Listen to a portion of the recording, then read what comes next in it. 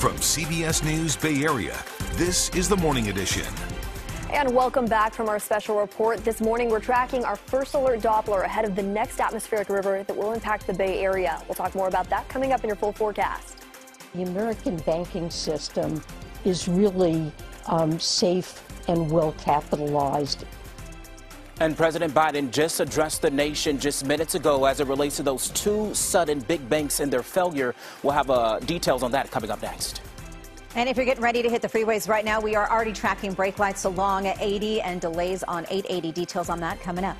Plus, it was a big night for one film at the 95th Academy Awards. We have a look at the big winners for movies' biggest night. All right, and Amanda, are you ready? It's almost time for March Madness. The Bay Area teams making the tournament as you get ready to fill out your brackets. But first, we are taking a live look from San Francisco this morning. We are counting down to the next atmospheric river set to hit the Bay Area. It comes as we dry out from the recent rain that really started on Friday. First Alert meteorologist Jessica Birch joins us now, timing it all out for us as we approach what's next. So something big is coming, but we also need to know what's going to happen this morning. You know, and this morning's mild, but this is a great opportunity for everyone at home that's tuning in right now to prepare for what's to come. As we head into this afternoon, we're going to start seeing the winds kick up. We're also going to see the temperatures drop, and to add to that, showers are going to return into the forecast. Now, taking a look at this morning, it's pretty mild. Some clouds just above the Bay Area right now, 50s and upper 40s throughout the Bay too. And with those clouds comes some light drizzle, but nothing too alarming for now. Taking a look at our first alert Doppler this morning, it is a very mild start to the day where daytime highs this afternoon are only expected to top off in the upper 50s and lower 60s. That's right around average for this time of year. And by the way, we're 1 week away from spring, and boy, have we been dealing with a very active winter. And it's pretty common during the winter season to actually see these atmospheric rivers, just not as much as we've currently been experiencing. Here's the next one out in the Pacific right now.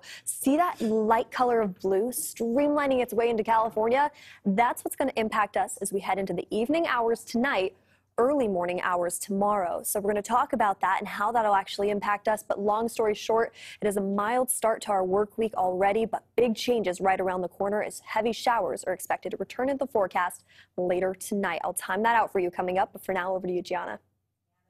Jess, always making it hard on the roadways when that rain settles in. All right. Speaking of flooding causing some headaches for drivers on the roadways, the Nimitz Freeway was shut down in both directions in Fremont. There was also a mudslide at the Thornton Avenue overpass. 3 southbound lanes have since reopened, but the northbound side remains completely closed remains flooded and closed. So heads up if you are commuting through there. So just give yourself some extra time overall. All right. Taking a look at the roadways now elsewhere. If you are headed towards the Bay Bridge this morning, we are already tracking brake lights. It's getting a little bit busy for commuters heading into San Francisco. You can see that backup just at mid-lot there, not quite to the overpass, so we'll keep an eye on that. Also, this just into the traffic center, there is a crash with injuries as you commute out of Dixon this morning. 3 lanes completely shut down westbound 80 right at Meridian Road. And looking at the maps there, seeing all that red kind of in the center of your screen, that indicates speeds under 25 miles per hour. So that is a slow ride as you head through there.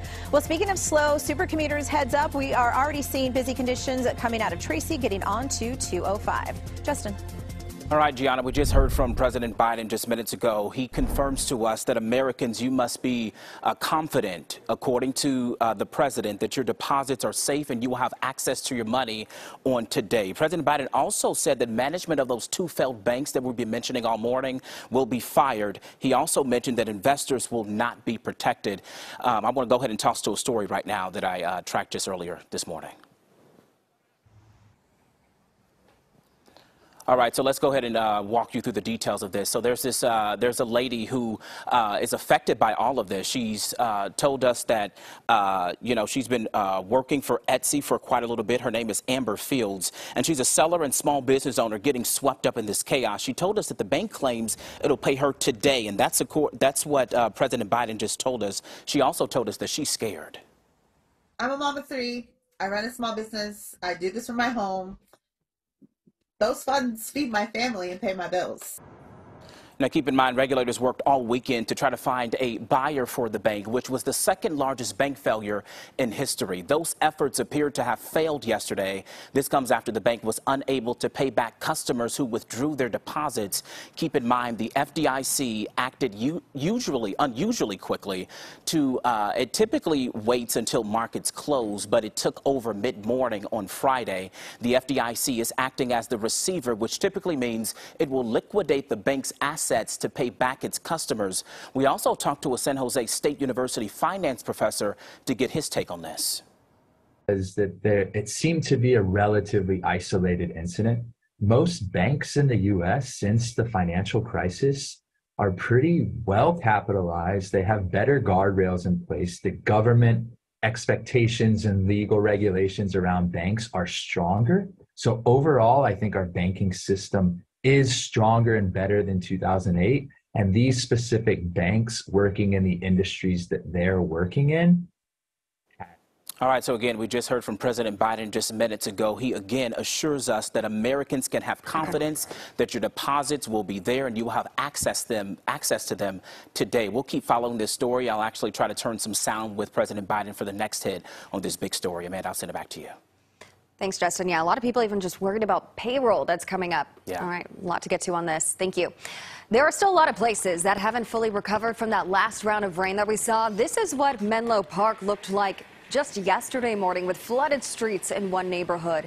And taking a live look at the small town of Pajaro in Monterey County, our photographer Shannon is out there right now. The floods are causing a lot of people to stay in shelters for a second straight night with no timeline on when they can return. Looking at this shot that's live right now, just so much water in this area, completely inundated. And in fact, floodwaters are actually still rising in some areas.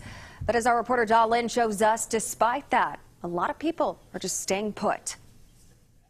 The Monterey County Sheriff says they have evacuated about 2,000 people since the Pajaro River levee broke, but these are some of the people who refuse to leave. They're surveying the damage and checking on neighbors. If the lights go out, the gas is gone, that's when we'll probably leave.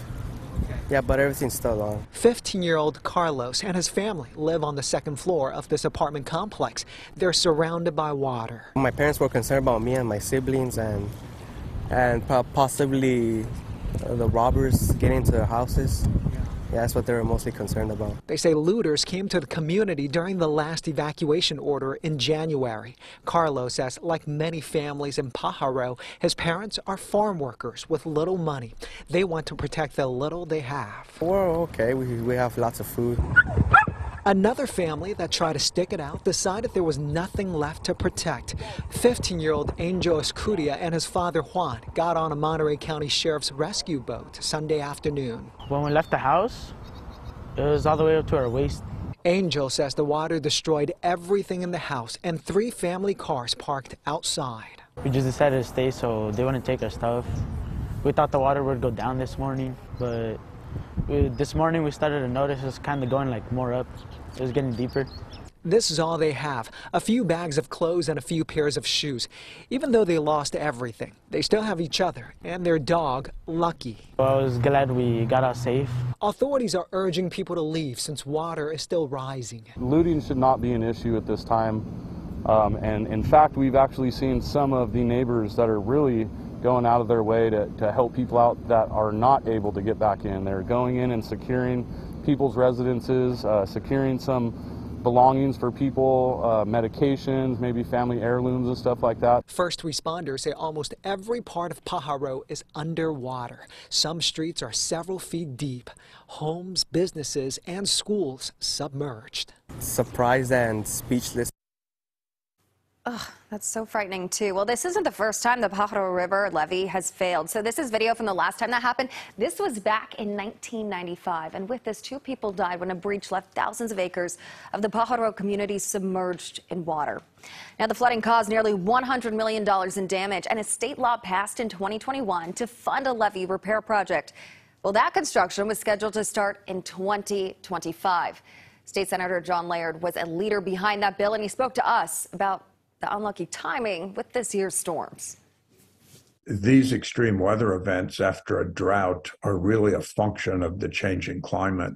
In many ways, our infrastructure was built for a climate that no longer exists. And this breach of the levee in Watsonville just makes that case. Well, this week's storm is California's 10th of the winter. We will have you covered as another atmospheric river comes to the Bay Area. You can stay with us on CBS News Bay Area for your latest weather coverage on air and also always on our website at kpix.com. All right, let's take a look at the other top stories we're following this morning. A tragedy unfolding off the San Diego coast. 8 people drowned after 2 boats capsized in shallow but turbulent waters Saturday night. A San Diego official is calling it one of the state's worst maritime human smuggling tragedies. Authorities are searching for at least 7 additional victims. 2 surfers are now safe after being stranded in a cove at Montara State Beach. Rescuers say the 2 men were caught in a riptide after one of their surfboard leashes broke. They eventually made it to the shore, but then were stranded. Firefighters were able to pull them back up with a rope, and thankfully, they're both okay. The 95th Academy Awards was a night to remember. Brendan Fraser took home the Oscar for Best Actor for The Whale. Michelle Yeoh made history, winning the Oscar for Best Actress for her performance in Everything, Everywhere, All at Once. That was also the best film of 2022. We are live in Los Angeles with the Oscar highlights coming up at 6:45. Now on your Bay Area beat this morning, in San Jose, flames tore through the Duluth house in History Park early Sunday morning. Investigators say it could be weeks before they know what caused the fire that destroyed the 118-year-old home. And the director of History San Jose told us she found the meter boxes at the Duluth house broken into Saturday morning, one day before that fire broke out.